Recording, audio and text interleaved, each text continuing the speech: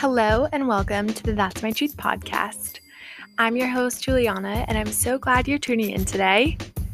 If you are a first-time listener, I'd like to welcome you to the show. And if you are a returning listener, I'd like to welcome you back to another episode. This podcast features discussions with people who I admire and look up to about everything from career and wellness to social issues and friendship. If you are looking for ways to support the show, there are a few ways. First, you can leave a review or rating in Apple Podcasts. Second, you can share an episode with a friend or share it on social media. And lastly, you can follow us on social media and anywhere we are present online. So check us out. But overall, more than anything, you listening is the most supportive thing you can do. So thank you for tuning in. Hello, I'm really excited for this episode today. It is definitely one of the longer episodes, but that's really because it was just a lot of fun, a lot of laughs. The episode was much longer than this one is originally after recording, just from some funny moments and breaks for random conversation. So I know you're going to love this interview. I Zoomed or, Skyped with my friend Ellie from college, and she and I lived together during our senior year. And she is a social worker and just an all around fabulous person and friend. So I will turn it over to the interview, and I hope you enjoy. All right. So welcome, Ellie. So glad to have you on Hi. the podcast. I'm so happy to be here. Yeah, thank you. To start us off, why don't you go ahead and introduce yourself? Oh gosh, yeah. So this is so funny because I don't know if I'm allowed to say that you sent me a list of prep Yeah. things. Okay. But you sent me the list of things, and the one I stumbled on the most was how to introduce myself. Like I was like, I don't know. I'm Ellie, Elena. I don't know. Yeah, so I'm Ellie, I'm Elena. I was Juliana's roommate in college, which was amazing. Like, what a wonderful human. Um, and After college, I went on to get my MSW, Master's in Social Work at UConn. Juliana and I went to UConn together. And yeah, I don't know. Other than that, so now I'm a therapist. I work with teenagers and their families in Massachusetts. And other than that, I am like I don't know, a reader, a daughter, a sister, friend, A and dog just parent. yeah. Oh my God, yes. How could I forget a dog parent? My most proud title. Yeah, that's me. Cool. Thanks, Ellie. So you mentioned that you went to school after your undergrad for your MSW. Mm-hmm. Mm-hmm. So what made you want to pursue your MSW? Yeah, I love answering this question. I'm just so I love social work so much. And I knew I was going to love social work for, long before I got my MSW. But yeah, I always knew I wanted to be in the mental health field. And, you know, this evolves as you get to know kind of like the nitty gritty of what is out there in the field, like what's available to you for a profession wise. So, when I was in undergrad, first I really want to be a guidance counselor, and then I kind of learned a little bit more about that and didn't want to limit myself to a school. And then I kind of thought I wanted to be a therapist, and so then I was thinking of doing like psychology or something. But then I had an amazing advisor. Actually, I loved my college advisor who was like talking to me about my social justice classes that I was taking that I loved. Like I was obsessed with everything I was learning in that class and or those classes. And I I just she was like, why don't you do social work? Like you love these classes so much. Why aren't you doing social work? It's basically a combination of the things that you love.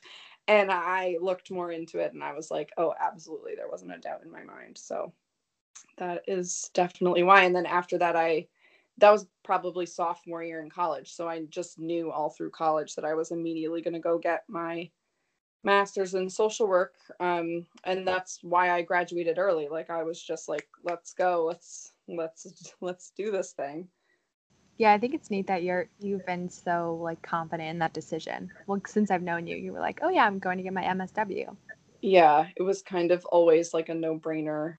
I think back now, and I think I got lucky with that mindset. Like I actually, like looking back, it's kind of a dangerous mindset to have. I don't know that I would advise that to people or even to my past self, but it just happens to be something I still am very passionate about. So I'm lucky in that regard. Yeah, sometimes like ignorance is bliss. Yeah. Yeah, for sure. I mean, I'll say I definitely didn't know what I was getting myself into. Like I had a rose-colored view of all of it, but wouldn't change it for sure. Wouldn't change it. Yeah. Can you talk a little bit about your job now? Yeah, so I work now as a clinician through in CBHI, which is Children's Behavioral Health Initiative in Massachusetts. It's kind of like a statewide initiative that basically was developed because kids were bouncing from hospitalization to home, just back and forth, and they realized they needed some higher level of care beyond like your regular typical, outpatient therapist or individual therapist. And families really needed help. Like it was families who needed help in addition to the kids. And so in-home therapy was born, which is what I do. And it is really cool. So the model is like you meet up with a family in need. Either, there's been a crisis in the past or they anticipate a crisis. And they're referred to us. It's me, myself, and a bachelor's level clinician. So that's another cool part of it. It's not just me. I'm working as a team. There's other services too, but I'm always with somebody. And we go in and we meet with the kids and we meet with the parents and we really talk, as a collective whole, like how can we support this kiddo who's going through it right now. And it's a needs-based service too, so it's pretty individualized. Like it can very much vary. There are cases that are really intense, and there are cases who kind of just need like a little guidance here and there. So the intensity varies, but I love it. I love my clients so much. Anyone I've ever worked with, they're really, I've met some incredible people, and yeah, so that's I'm building my clinical skills with this too. Like I mean, in the grand scheme of things, I did just graduate, so I am very much learning um, as I go. So I get a lot of supervision from my boss and trainings and things like that too, which is really nice. That sounds like an awesome job. So, is it Yeah. remote during COVID, like your sessions? Yeah, so it's crazy. So, I used to work for the Department of Children and Families when I got out of school. That's where I went, which was amazing. I had to leave. I did not want to leave that job. But I ended up having to leave because of a licensure logistical thing. I wasn't going to be able to get the license that I needed to pursue the career like long term that I wanted. So I started this job right when COVID hit. Like I put in my 4 weeks at DCF, which was so hard. And then I think 2 weeks or 3 weeks after that, the state got like shut down. And then a couple weeks later, I was working at this new job, like in the straight up beginning of COVID. I was like, oh my God, I'm going to get fired right away.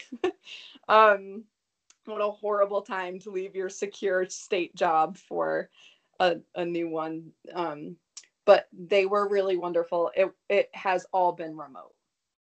So up until this point, especially for me, because I am immunocompromised. So, but yes, everything has been remote. And I'm getting my vaccine, my second one on Friday.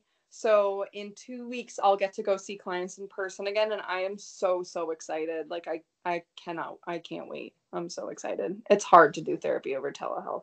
Oh, yeah. That's Yeah. also amazing because you probably haven't met a lot of them in person, right?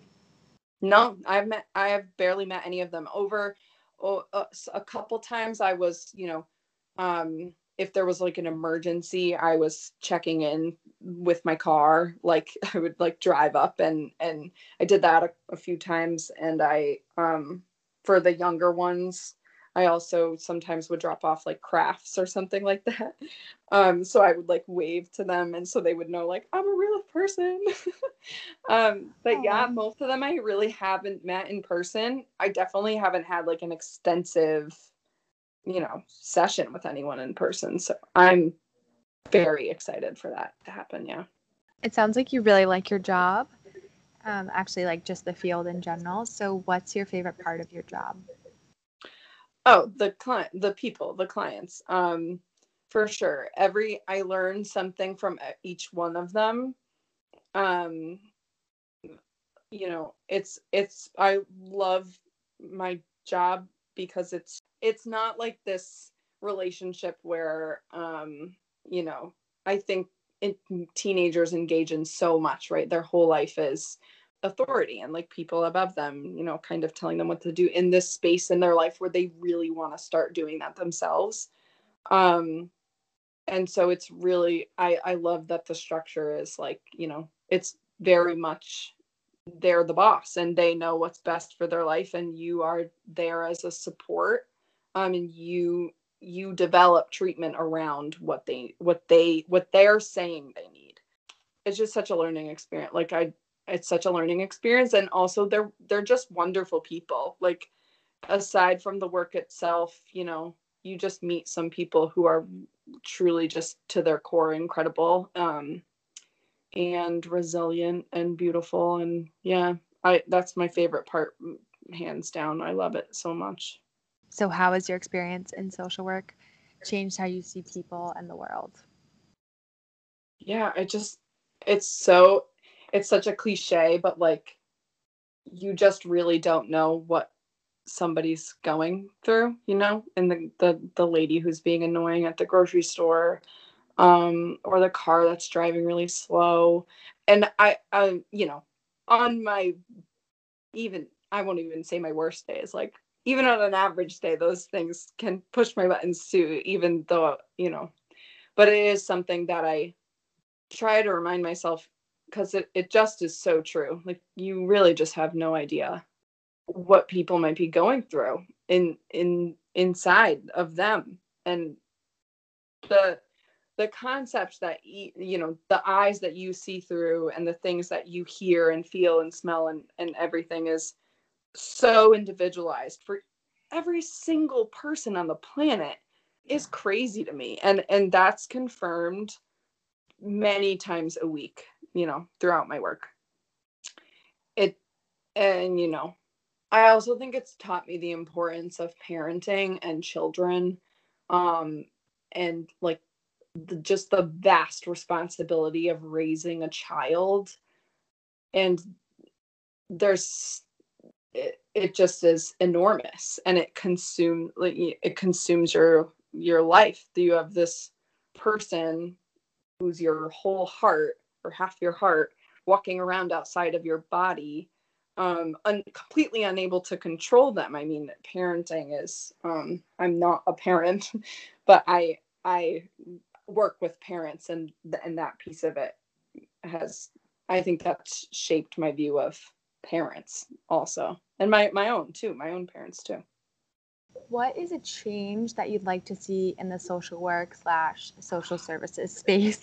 Oh my God, this question. I have so many things to say. I have so many things to say, because as much as I love social work, right, and I'm so passionate about it, there are so many things that need to be changed. Like, I'll start with, I had a kid wait for 2 weeks in an emergency room for just to get placed in a bed. Like, so that system is a complete crisis. And that's not just in Massachusetts, that's in Connecticut. Like, I know that from going to school there, and, it's across the board. Um, that's a huge thing.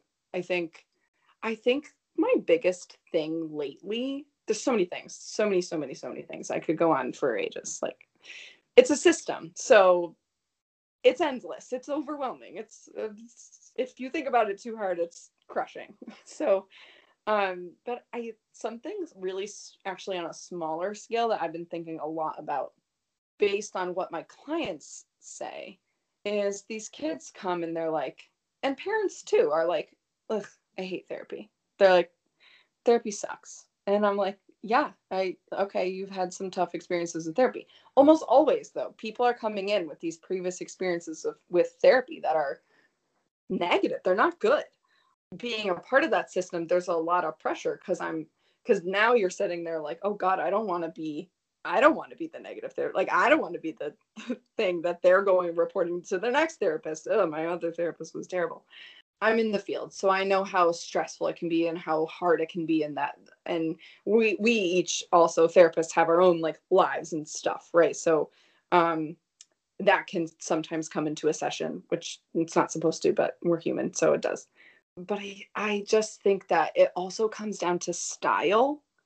And like, as a therapist, you're gonna have some clients that you're like, yes, I can't wait for this session, and other clients that push you and challenge you. And for clients, like on the flip side, you're sometimes connecting with a therapist on a really great level, and then that therapist might move, or that therapist might change jobs, or that therapist might stop practicing, and then you have to go find someone else, and that's a really hard experience. And then uh, the other piece of that is sometimes you meet with someone and you don't click with them, and it does feel crappy. And that's usually what my clients come to me with. They're coming to me like, oh my God, I don't trust you because I think you're going to leave soon. Or, oh my God, I don't trust you because I didn't click with my last therapist and I had a really negative experience. That negativity comes from, and I don't know if you've been to therapy, but I have, and I relate to this, like trying to find a therapist, right? So, which is so hard. Like, you're on like Psychology Today or some crappy website like that. Oh, yeah. And you're trying to find someone who you can afford, who fits your insurance, and you get a picture and a blurb. Like, that's all you get.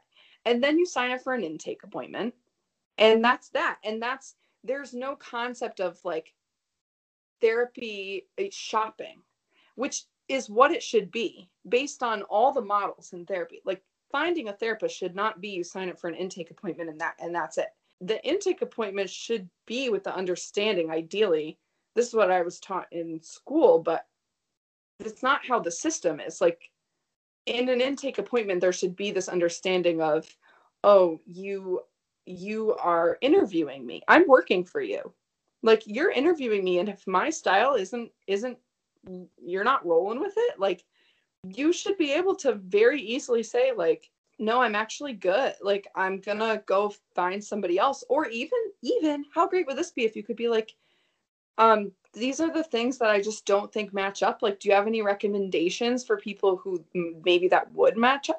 That's I think the biggest thing I'd like to see change is just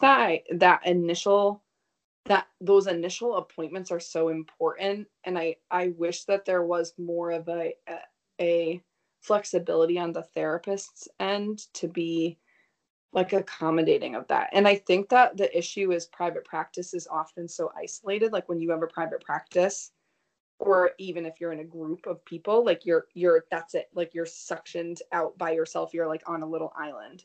And I wish that there was more collaboration on like, oh, that's not my specialty, but I know someone, like, I went to school with someone who is, here's their number. Or, oh, I know this person in the area who is older or younger or is a parent and I'm not. And a lot of different factors play into why someone might feel comfortable having you as a therapist. And I think that those need to be, they're talked about in school. Like, we learn that in school, and then in the system it really doesn't happen that often. And it's something I see so much with my clients, and it would be so helpful. And I think people's understanding of therapy would be a little different. There's a weird stigma with therapy, like, you either are like, yes, therapy, like go to therapy, or you're like, I don't need therapy, like therapy's stupid, like they're just going to teach me how to breathe or something. um and I I don't know, I wish that stigma would change, because there's so many different styles out there that really, if everyone felt like they had access to all those different styles, everyone would find someone who would help. And everyone needs help, especially now. Like mental health, it could always be better. It could always be better. Even if it's just there for maintenance. Like you have someone there in case life throws something at you. Life happens. Like, I don't know. That's my biggest thing, I think, with the system. And I think that if that happened, if it was more of like a valued thing in society, then those other systemic things would start to change. Like, all those things are happening obviously because of money. And people, investing into that system. And if more people were buying into that system, freaking capitalism here, but if more people were buying into that system, it would look a lot different, I think. Yeah. So. Kind of like a cultural shift and then market shift. Yeah. And it starts, I think, with the therapists. So that's like my goal, is to have a private practice, but to have a private practice like community, like I'm talking a large private practice community, where the whole community would have that same understanding, like, of kind of therapist dating, if you will. Like, I tell all my clients, that's a phrase I tell my clients, like, therapy ideally should be like dating. You should be able to go to a therapist and then be like, nope, peace, on to the next, swipe left, right, left, is it left or right? Swipe whatever way you want. Like, it should be, at the discretion of the client. So I know that you are an advocate for social justice. When did you first get involved in that work? Oh, such a funny question. I don't really know. I don't really know. Like officially, I can't say that I'm like a part of, a social justice like organization. I mean, I am. I am. The the company I work for is called Justice Resource Institute. So technically they are like a social justice company, which is why I liked it, why I chose to go work there. I don't know that I can like put a time frame on it. I think like most white privileged people, which I am, I noticed far too late how unequal things were from the start.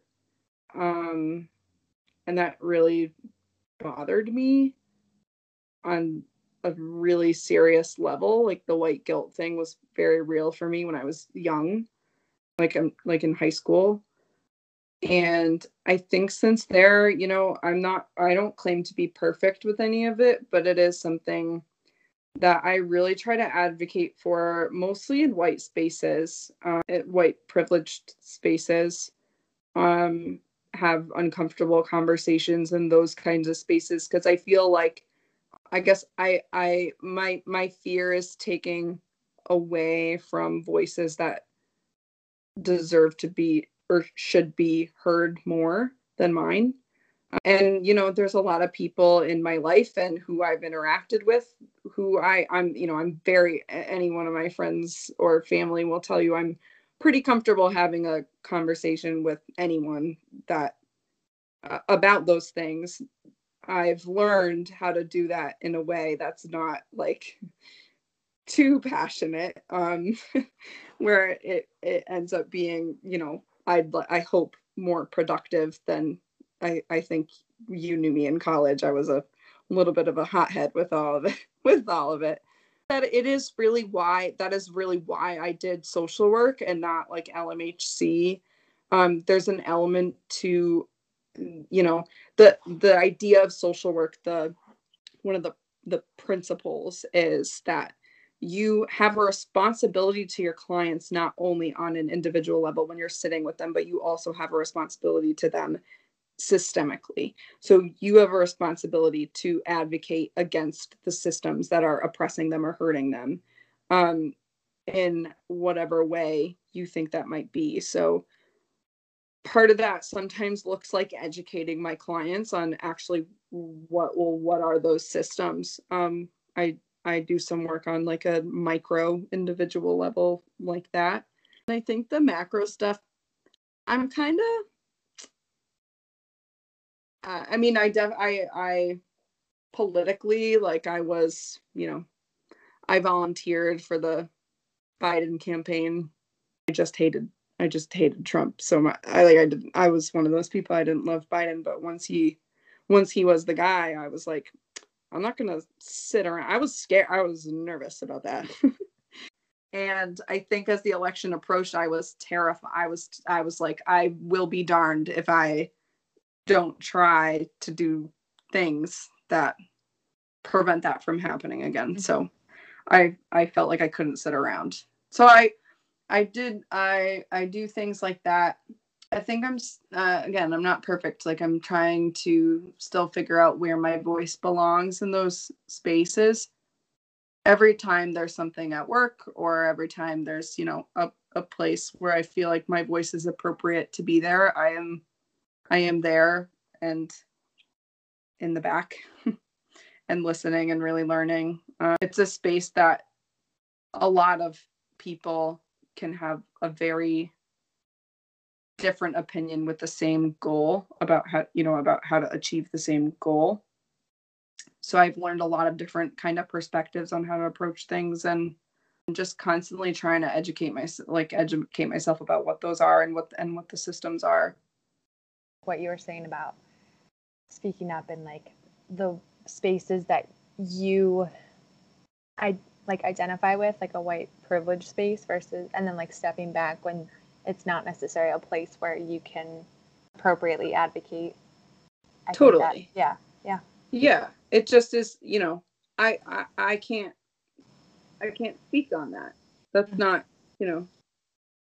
that's not my personal experience. I have, the person I've been with for 8 years has those personal experiences. So I think that's partly why I was so angry. Like I mean, I'm still angry, right? But visibly angry in my arguments, and they would get so unproductive because I would bring so much like personal experience into that I've witnessed through him, and that really like, I love him and I love his family, and it hits different when you love somebody who's directly impacted by those systems and by like things that people say.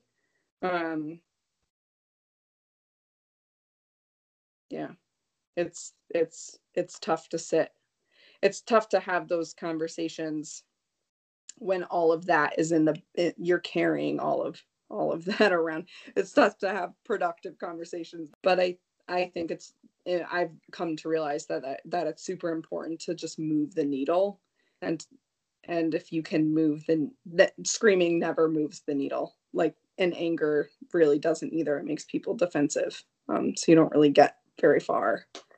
It's hard to not get stuck in the mindset of like, why is this conversation even a thing? Like, why are we even here? Why am I even having to explain this? And that is what that feeling is exactly why I feel like I need to be really careful about where my voice is heard and where I'm occupying space. Because if I feel that way as a white person and a privileged white person, I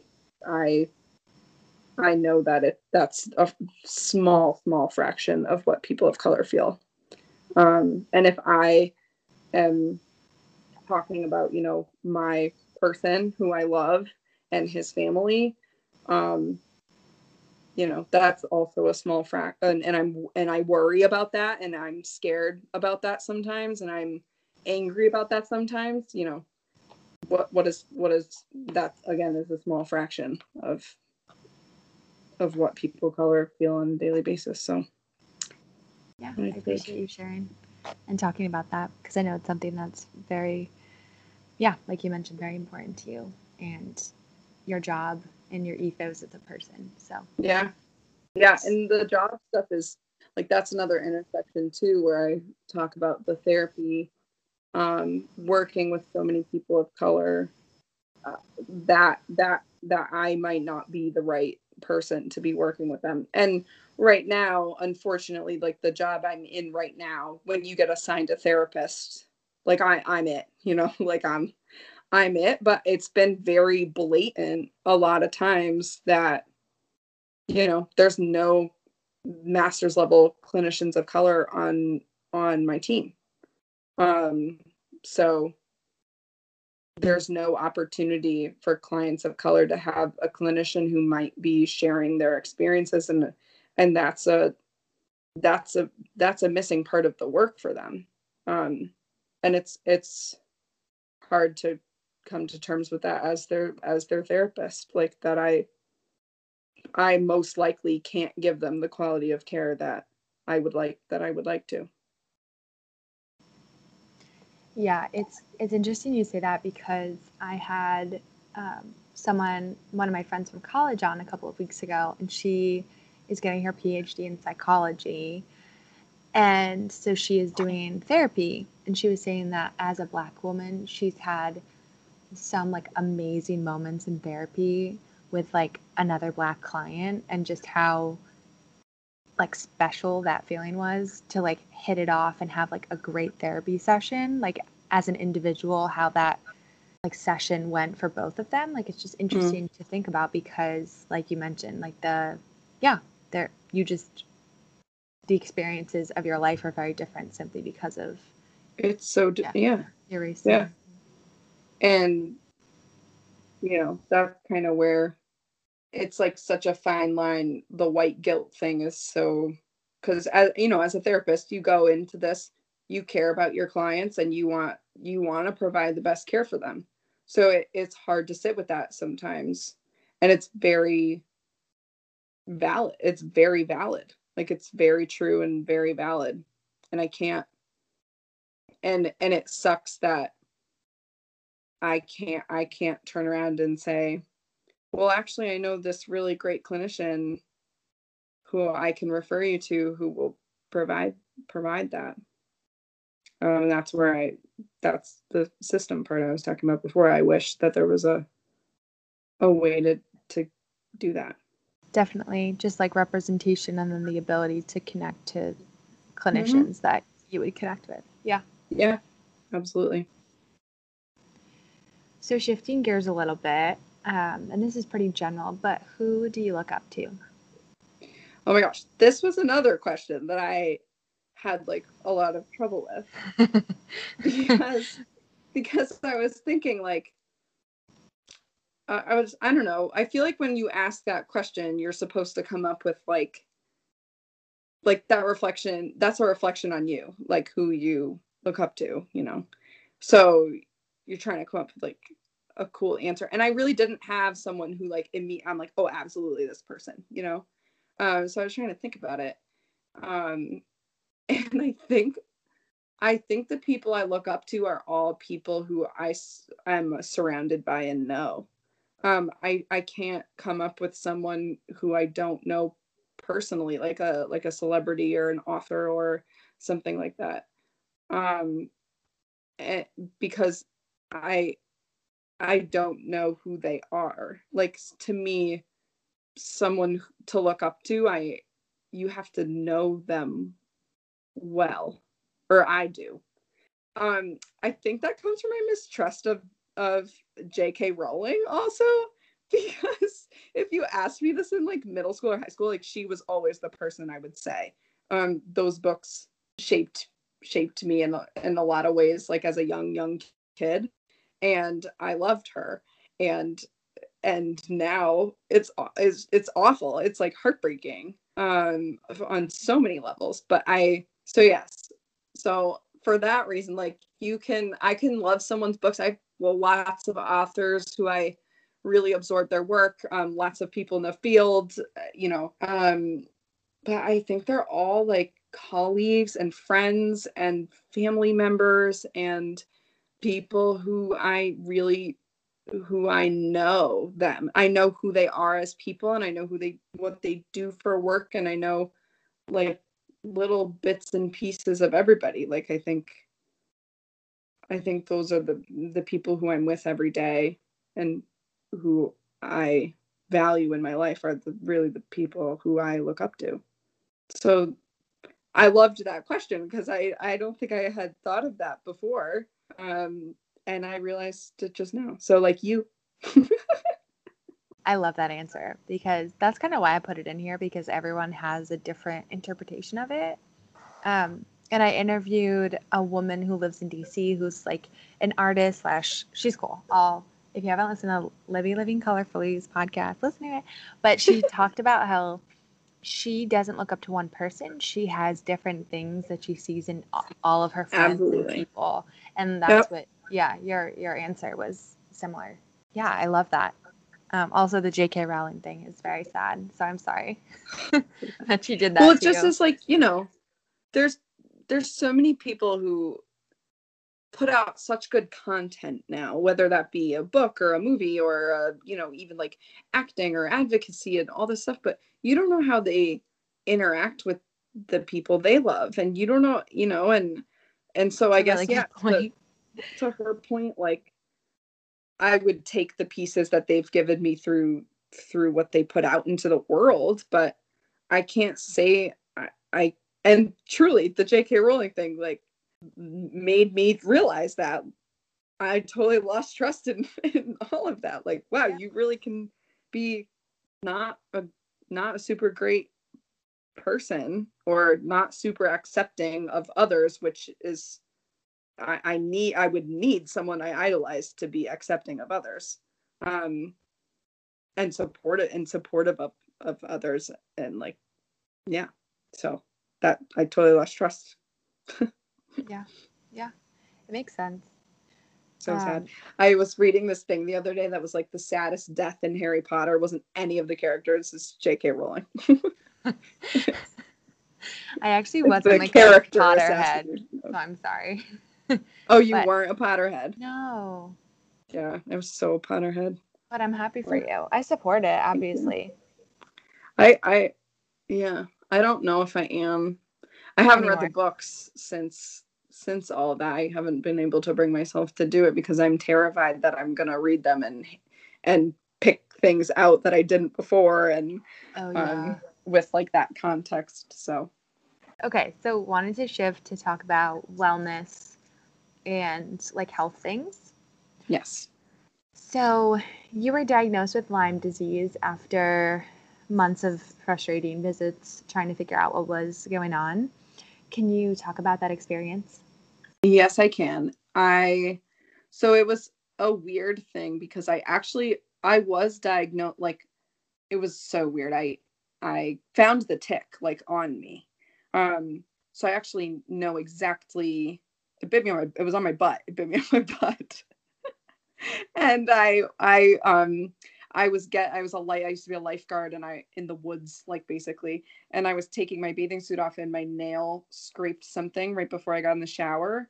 And I literally was like, and I heard something like tick the floor. And I was like, what was that? Was just on me. And I got on my hands and knees and I found this like minuscule, when I say it was a speck of dust. It was so small. I don't even know why what prompted me to do that, but I found it somehow on the bathroom floor. And I brought it down to my mom and I was like, Mom, I think this was a tick. I think it was, in me. And she was like, looked at it and literally was like, oh no, that's not a tick. That's too small. But then was like, okay, maybe it is.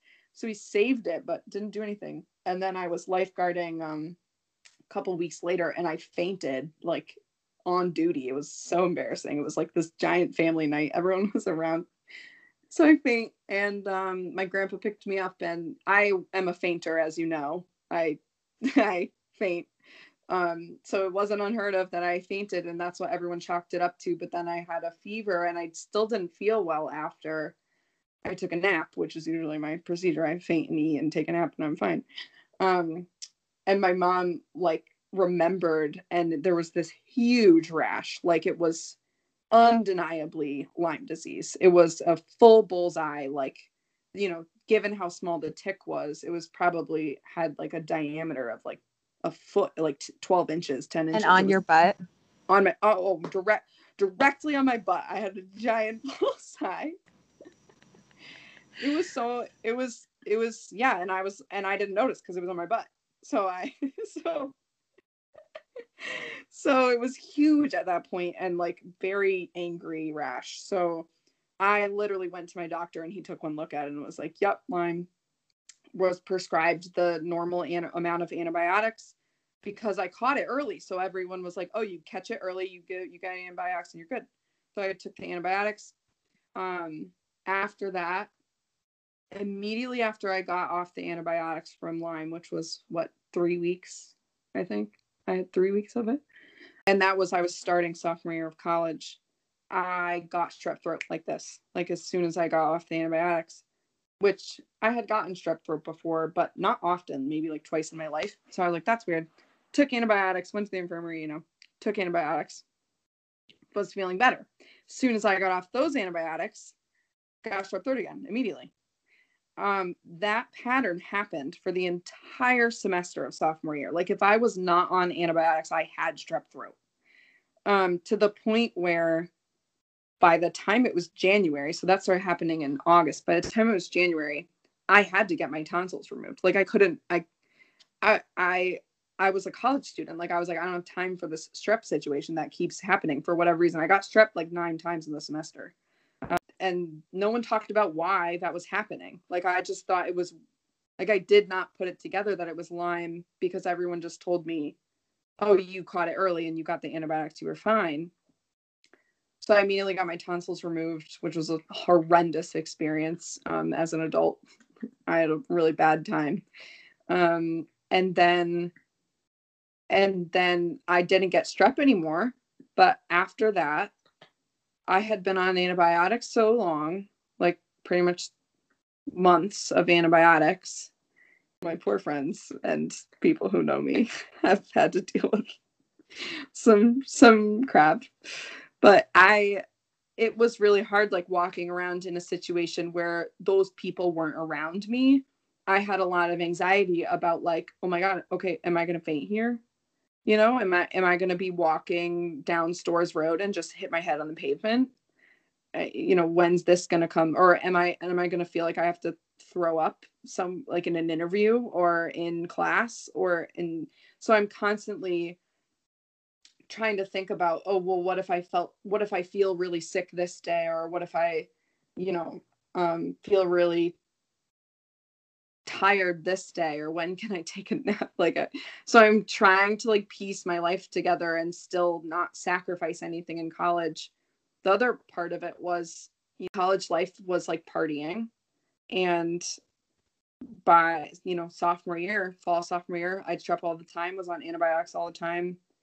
I have a very weak stomach, so couldn't really consume alcohol in that time frame. And after I was, after school and activities, and I was so drained. Like I was like, the last thing I wanted to do on a weekend was go out to the bar. Like I was so sick, but I didn't know why. Like I didn't have a diagnosis, and I thought it was me. I thought there was a problem with me. I thought it was an inherent like personality flaw or something. I don't even know. I just thought I was like weak. So yeah, that's Lyme. It's a beast. I eventually, so after all that time, my mom actually said one day that she ran into someone at like dance class or something like that. And was like, hey, I was talking to this lady and she had Lyme, and like turns out it can last a long time. Like she was like, oh my God, I think that's why you've been feeling so sick. And then I Googled it, and the first thing that came up was strep throat. And I was like, oh my God, why didn't I piece that together? It was immediately after I got off the antibiotics that I started getting strep throat so much. Why didn't I piece that together? And why didn't any of the providers that I saw piece that together? Like, I felt really betrayed by the doctors and the healthcare system. I think I still walk around with that a little bit. Like, I moved to Massachusetts. It took me like 2 years to find a new doctor because I just was not very trusting. I was overwhelmed with trying to find someone new. So yeah, it was a beast. The diagnosis was freeing, because it took that piece away that was like, what's wrong with me? It kind of explained a lot. And then it was a journey to get healthy. It still is, but after the diagnosis, it was a journey. So was your diagnosis just chronic Lyme disease, essentially? Yeah, yes. Yes and no. So my primary care provider said it's anxiety. And I was like, okay, I'm in with the mental health stuff. Like, I can accept that I definitely have anxiety. I think it stems from my health stuff though. Like, I was like, luckily, older and able to kind of advocate for myself more there. It was weird though, because anxiety manifests so somatically. Like, so I still to this day, like, I don't know how much of that was anxiety about not feeling well and genuinely not feeling well, but I definitely know that there was multiple times a day that it was purely physical. So I was like, yeah, I'm gonna call bullshit. And I went and I found a naturopath doctor who specialized in Lyme. And she diagnosed me with chronic Lyme and had me take these herbs and put me on a gluten-free, sugar-free, and dairy-free diet, which was the hardest thing I've ever done. I did that for a summer. Trust me, that is not, how much I like ice cream and all the things. So that was a very, very hard for me, because I'm a foodie, but I did it because I was like, at that point, I was like, I will do anything to feel better. I didn't even remember what it felt like to feel like a normal person. I remember just sitting up at night, every night, feeling so sick that I couldn't even go to sleep and thinking like, I just want to feel normal. Like, I don't even remember what that feels like, but just let me feel normal. So I was really at my wit's end and I did it. I was pretty good. I was very good about it. Actually, I had like one slip up one time at a Red Sox game. I had a Fenway Frank because how could you not? But other than that, I was very, very good. And she had me take herbs along with that were also horrible. They I can't remember what the actual term is, but they basically like explode the Lyme inside of you, like bacteria. So the bacteria explodes and it like emits like its contents, but it makes you feel sicker because it's like throughout your system. So, and then eventually that kind of goes away. My grandparents thought it was absolute crap. And it kind of came to a head when my mom and dad were gone. They were on vacation and I was home alone. My grandparents were the ones who were around, and I was so sick. Like, I was sitting up in bed to drink water and passing out from dehydration because I was just so sick. And my grandma came in the room and she was like, when are you gonna cut out this herb shit? Like, this is not making you feel better. And at that point I was like, okay, you're kind of right. And I stopped taking them. But after that, like after I stopped and the sickness from actually taking the herbs every day, which tasted like dirt, by the way, absolute dirt and gasoline. It was like so the worst shot you've ever taken in your life. After I stopped taking the dirt and gasoline shots, I felt so much better. Like, it was amazing. It was really amazing. It was not a complete fix at all, but it got me on a track, like, of wellness, because before then I was literally treading water. I was surviving, and I couldn't give up my life to get better. Like, I couldn't put things on hold. So I was treading water to continue life as best as I could. And I was not getting better. So that's what helped me get better, I think, or helped me at least put me on a track to start to focus to get better. And then so I was pretty good, and I actually ended up getting a connection to an infectious disease specialist through Connecticut Children's, who saw me, and he reviewed everything that the naturopath sent, that, my history. He did a full workup, and he actually said, at this point, I don't actually know that you have, he said something like, you have chronic Lyme, but it's not going to be forever. Like, he was like, it's you're going to have times where you're more prone to things and you feel badly, but it's not going to be this horrible brain fog and fatigue and all these things that you're dealing with forever. He said a lot of it was a combination of the Lyme and the antibiotics, the amount of antibiotics that I took. So it took my gut like forever. It still is not the best, but I have good days and bad days with it. I think I've learned, like I did with my fainting, like I've learned how to live with it. And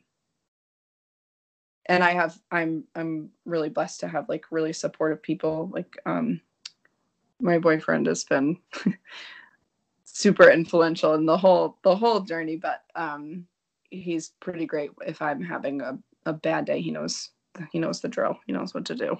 So that definitely helps when you have somebody like that. Definitely. So how do you manage it on a daily basis, the Lyme disease? Yeah, it totally depends on the day, I think. Managing my anxiety with it, I think, was the hardest thing, because even though I was feeling better, like, that anxiety still lingered. So taking care of that was really important, and like getting that under control. And then I think, daily basis, like I definitely have learned how to drink more water. Like, that was not something I was super great at. And also just food, like consuming food, snacks, food, like really advocating for myself, even if I don't have access to food, like, hey, I need to eat if I'm in a group with people, or, bringing a bar with me at all. Like, I have a bar at all times, always. That's really helpful. Working out really got me back on track. So I went to Sweden. And it was the first time with the Lyme stuff that I had nothing to do. Like, I didn't have a work visa. I was just there, living there for months, and I had not a thing to do except cook dinner for a bunch of football players. Love them. Cook dinner and work out, and then everything else, the time was my own. Like, I could walk on the river, I could draw, I could do whatever I wanted, read. So that was really a really important time, I think, for me to feel better. When I got there, I was very underweight and very unhealthy because I just wasn't eating. I still felt very sick, and I had no stress, and I had all the time in the world to focus on my health. And so I was working out every day. I was eating Swedish food, which is like starches and meats. So I put a little weight back on, which definitely helped, like, with my strength. I think, that's really important for me now that my body keeps that on, that I really make sure I'm getting the calories that I need, even when I don't feel like eating. Having that strength, like it's fuel, it's strength. You need it to fight things off, and good quality foods too help. So that's kind of what I do now. And the mental part, like the pushing myself part was important too. Like not spreading myself so thin. After Sweden, I kind of realized like, oh, I think I need more time. Like, I think I need to give myself some more time. I'm glad that you are able to figure out like what works, because just like hearing that it lasted for such a long time is so unfortunate. That like you feel, I mean, I don't know if you feel this on a regular basis, but even just saying how it impacted your college career, like it's interesting how, like you mentioned with the social work, like everyone is kind of going through their own things, whether mental, physical, or even just like global, like feeling the impacts of certain events in the world. So yeah, I appreciate you sharing, because I know that's been a big part of your life in the past like 5 years. So yeah, it really has. And it also it was a big, like, we just talked about, you don't know what people are going through. It was a big, that showed me, that was like the first, or one of the first like big lessons with that for me, because it's not something that you see. Like, see people seeing me walk around, I was fine. I looked fine. People even was, that's a whole separate issue, but people were like, oh, you look so great, when I was like extremely underweight and very, very sick, which obviously, people mean well, but I think not questioning when someone's like, I'm struggling. I think sometimes there's a need within us to be like, oh no, you're fine, or oh, but you look so good, or oh, you're doing so many things, you're so great, and you so badly want to be like, I am trying so hard every day to be what you're saying, and I want to be so badly what you're saying, and I'm not, and I just would like some support right now. I think that was a big lesson for me too. Yeah, some validation. I have one question that I know is another like big piece of your life, that is again not like a more challenging thing to talk about. But I know that you lost a friend from cancer while in college. Mm-hmm. So I'm wondering, what have you done to cope with the loss of that friendship? Yeah. God, yeah. I mean, cope is a good word. Grief is so funny and strange, like funny in a strange way. I think there are days that are still like harder than others. I think initially it was, as grief does, like with time, it gets a little better, and you get to like a more perspective on it. Like you go back, but it's really, even still, like going through the motions of life, it's hard not to think like where he would be, and what his life would look like, and what his life would look like, in relation to mine. It's hard not to think those things. I think that the biggest thing is like talking about him a lot, or not a lot, but just not having it be such a heavy thing, because he was so amazing. Like, he was so wonderful, and having friends who knew him and that we're all able to kind of still talk about him like that, that's definitely been the most helpful thing. Like, still on on like his birthday and his in COVID it's been a little different, but typically, we get together on those things, and on the anniversary of his death too, we do some things like together. That's been really helpful. Also, like, his mom and family are amazing, and so his mom and I still connect briefly, or sporadically when I'm home sometimes, or just text messages. Like she texted me the other day a blanket of all these t-shirts that his sister had given his mom, and it was amazing, like seeing all those t-shirts on a blanket. So the little things like that, I think the talking about him helps me the most, but people grieve in such different ways too. Like some things are helpful for me that might not be for others. Yeah, and I think just trying to remember him. The thing that I think would, the thing that is hard for me with that too is my phone actually got stolen right after he passed away. So I had like a lot of screenshots, and because he was sick for a while, so I was keeping memories and screenshotting as one, I guess. I don't know, maybe I just did that, but I was worried constantly. So I was screenshotting things, and I had pictures from even like before he got sick, that all on that phone, and they're all gone. Because the phone got stolen and none of it was backed up because I'm stupid. Like I just didn't do that. I don't know why.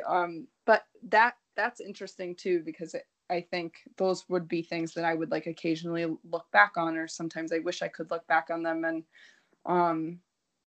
I haven't been able to do that.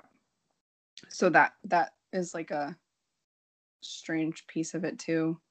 I see him. I do little things too. Like when I'm feeling like a wave, I'll listen to a song that we really loved together, or I'll he loved taking drives, so I'll like go on a drive. Or if I'm in Glastonbury, I'll or my hometown. I don't know. Oh god. Can you tell it's my first podcast? I'll go drive up to the, some spots that we used to always go to that I know he loved. And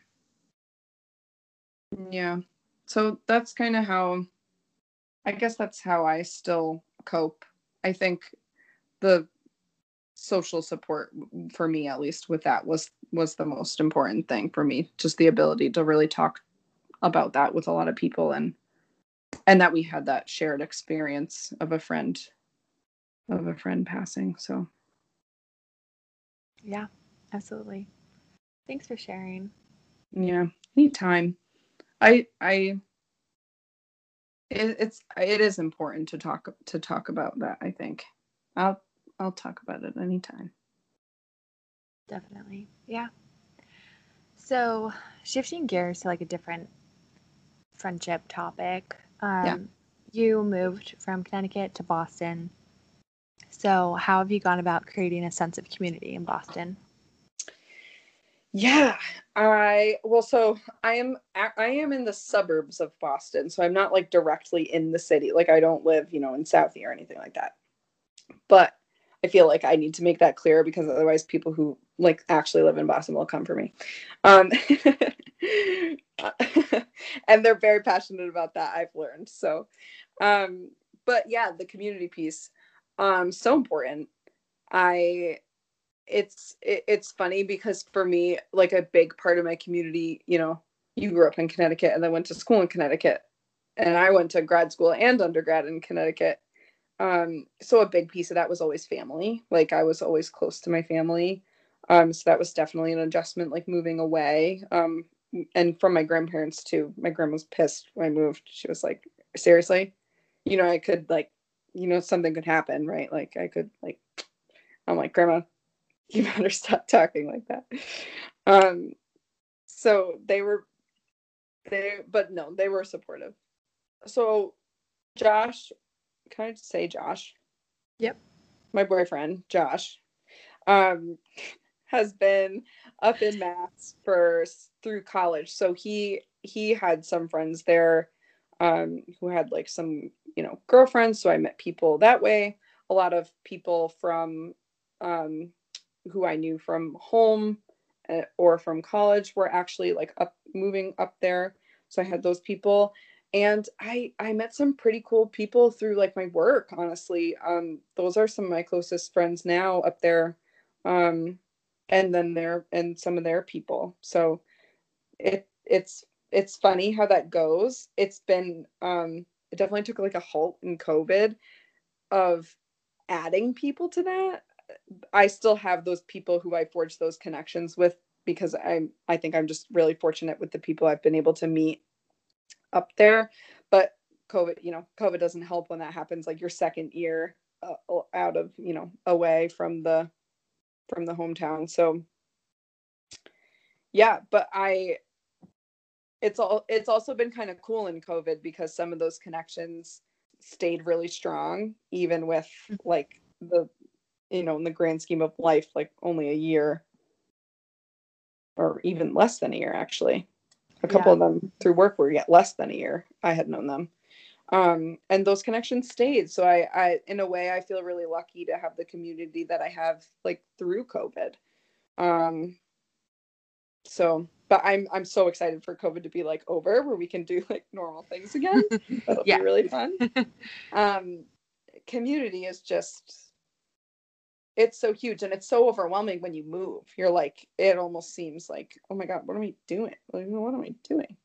How do you meet people when you're not in school? But that was another thing too. Like, I had been in school for years, and then I left school and just entered the workforce. That's such a foreign way to meet people, as like an adult human being, not forced to be in class with people. So I was like very overwhelmed, and then it works out. Like it just does. So really cool. Yeah, I feel really fortunate with the people who I have up there, and everywhere, but people who I'm able to see on a regular basis. It's pretty cool. So Ellie, I have some closing questions. So this one is fun. Heard it on another podcast, and I've incorporated it into my own. What is something you recommend people read, watch, and listen to? Yes. So I'm gonna put a plug. Listen to this podcast. But seriously, your podcast is so good, and I do love podcasts, because a good podcast, you'll feel like you're in a conversation with the people who are in it, and I definitely feel that way with your podcast. So props to you. So everybody, listen to this podcast, even though if you're listening to this, you've listened to the end, so that means you have. But so you, and then my other friend actually from school, Tom, he has a podcast that's like more therapy based. It's like kind of strictly therapy based. Well, not strictly, but he's one of those like idols that I spoke about before. He's like an amazing person, and his podcast is called Mentally Flexible, and that's another one of my staples. He has like amazing guests on from the field, and it's just really cool. And he does his own music for the podcast. So I listen to his music too. Yeah. So that's the other thing. Both my friends, basically. Go listen to both my friends. I love it. Oh wait, do you have a read and watch? Oh, a read and watch. A read. There is a book that I have been going back to a lot. It's just about it's about acceptance, and it's written by a licensed independent clinical social worker. It's is it The Art and Power of Acceptance? Yes, her name's Ashley. Ashley Davis Bush. Yep, that's it. Cool. That one. So The Art and Power of Acceptance by Ashley Davis Bush. The content is just it talks about acceptance, and how important that piece of healing is. and just acceptance of really little, and change too, like of really little things. So that's something like work wise, I try and bring that into my work a lot. I've been watching Grey's Anatomy, rewatching it recently. So that's kind of been, I'm on season 4, so I'm kind of knee deep in that. But other than that, I can't say I've really watched that much stuff, honestly, which is disappointing. I don't know. It's okay. I've been reading like a lot. It's I think in COVID, my brain is craving to get off of a screen at the end of the day. Like, and I feel so much better when I read a book. Also, I just love the smell of books, and I love Barnes and Noble, and I love everything about books. So I would rather read than watch smut TV. So I don't have any good recs. Love it. Also, I watch TikTok. Like I'm a TikTok addicted to TikTok. Like I can spend hours on TikTok. It's disgusting. I love TikTok so much. Okay, wait. So then I think this is a good time. So like, how can people follow and support you? And I feel like your TikTok account. Out loud at this question. I am non-existent. Yeah. You can if you want therapy, like you can DM me on Instagram. I think my handle, I literally don't even know my Instagram handle. I think it's Elena.Woodard. I have a feeling that's what it is. Can you confirm? Yeah, can you confirm? I genuinely don't know. But it's just not my jam. I don't know why. It's just not. I like to stay up to date with what what people are doing, but I don't know why. Okay, no, that's not it. It's Ellie. God. It's Ellie Woodard _. Okay, you can message me on Instagram if you like need a therapist recommendation or just have, something you want to get off your chest. Like I'm happy to chat. And my Instagram handle, which we just found out because I didn't know it. Oh my God, that's so embarrassing. Yeah, if anyone who's listening to this needs to chat or anything resonated with you, you can message me on Instagram, Ellie Woodard _. That's right. Apparently. Question for you though. I have a closing question for you. Oh yes, please. Because when are you going to be interviewed? Because every time I listen to this podcast, I'm like, I want to hear more from Jay. I want to hear from you. Like, I want to know these questions about you. I want to know, like, I would be interested in someone asking you all these questions. I don't know who you would want to do that for you, or if you would ever want to do that, but. Yeah, wait, that's so nice. I'd have to think about that. Maybe at like a year, because I started this in October. Maybe October 2021. Wow, it's been since October. Yeah, I would just love to have an episode about you, about the host. Wait, can I also put in a plug for something else? Yeah. I have an invention idea. Okay. Called a candle hat. Do you know about candle tunneling? It's my new thing. Wait, no. I don't think so. Candle tunneling is when your candle like burns weirdly and then it doesn't like go all the way down flat. You mean like this? Oh wait. No, because that's like a candlestick. I'm talking about like a jar. You know when you have a candle jar and it burns like super unevenly and you waste a bunch of wax? Mm-hmm. Yeah, so a candle hat would be like something you put on top of the candle, like a piece of tin or something to make it burn evenly down. So also maybe you can interview me later so I can put a plug in for my candle hat invention that I'm going to be making at some point. Did I just date myself and make myself sound like 80? You sound much cooler after that. Wait, now I'm looking this up. Candle hats are so cool. I was like thinking you like lit something on fire on your head, and I was like, that just doesn't sound good to me. Like every time I say that, people are like, my friend literally goes, or when I said candle hat, but I didn't explain to her, she was like, oh my God, you're gonna look like Lumiere. I was like, no, that's not, what do you think I'm gonna light my head on fire? Okay, so I'm looking forward to hearing about your candle hat invention in the coming years and your patents. Thank you so much for being on and sharing like your life and things you're excited about. So thanks so much for joining. Thank you for having me.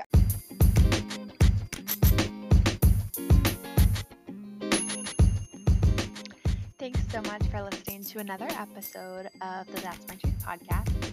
I hope you loved this interview with Ellie. I just was smiling as I was listening through, editing the podcast, because this interview just had so much great information and perspective. So thank you, Ellie, for coming on the show.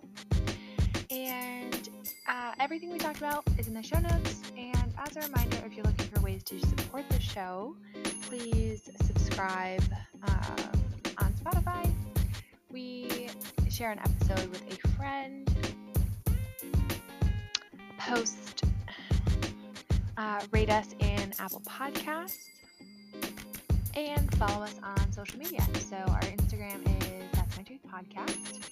You can reach out over DM, email, whatever works.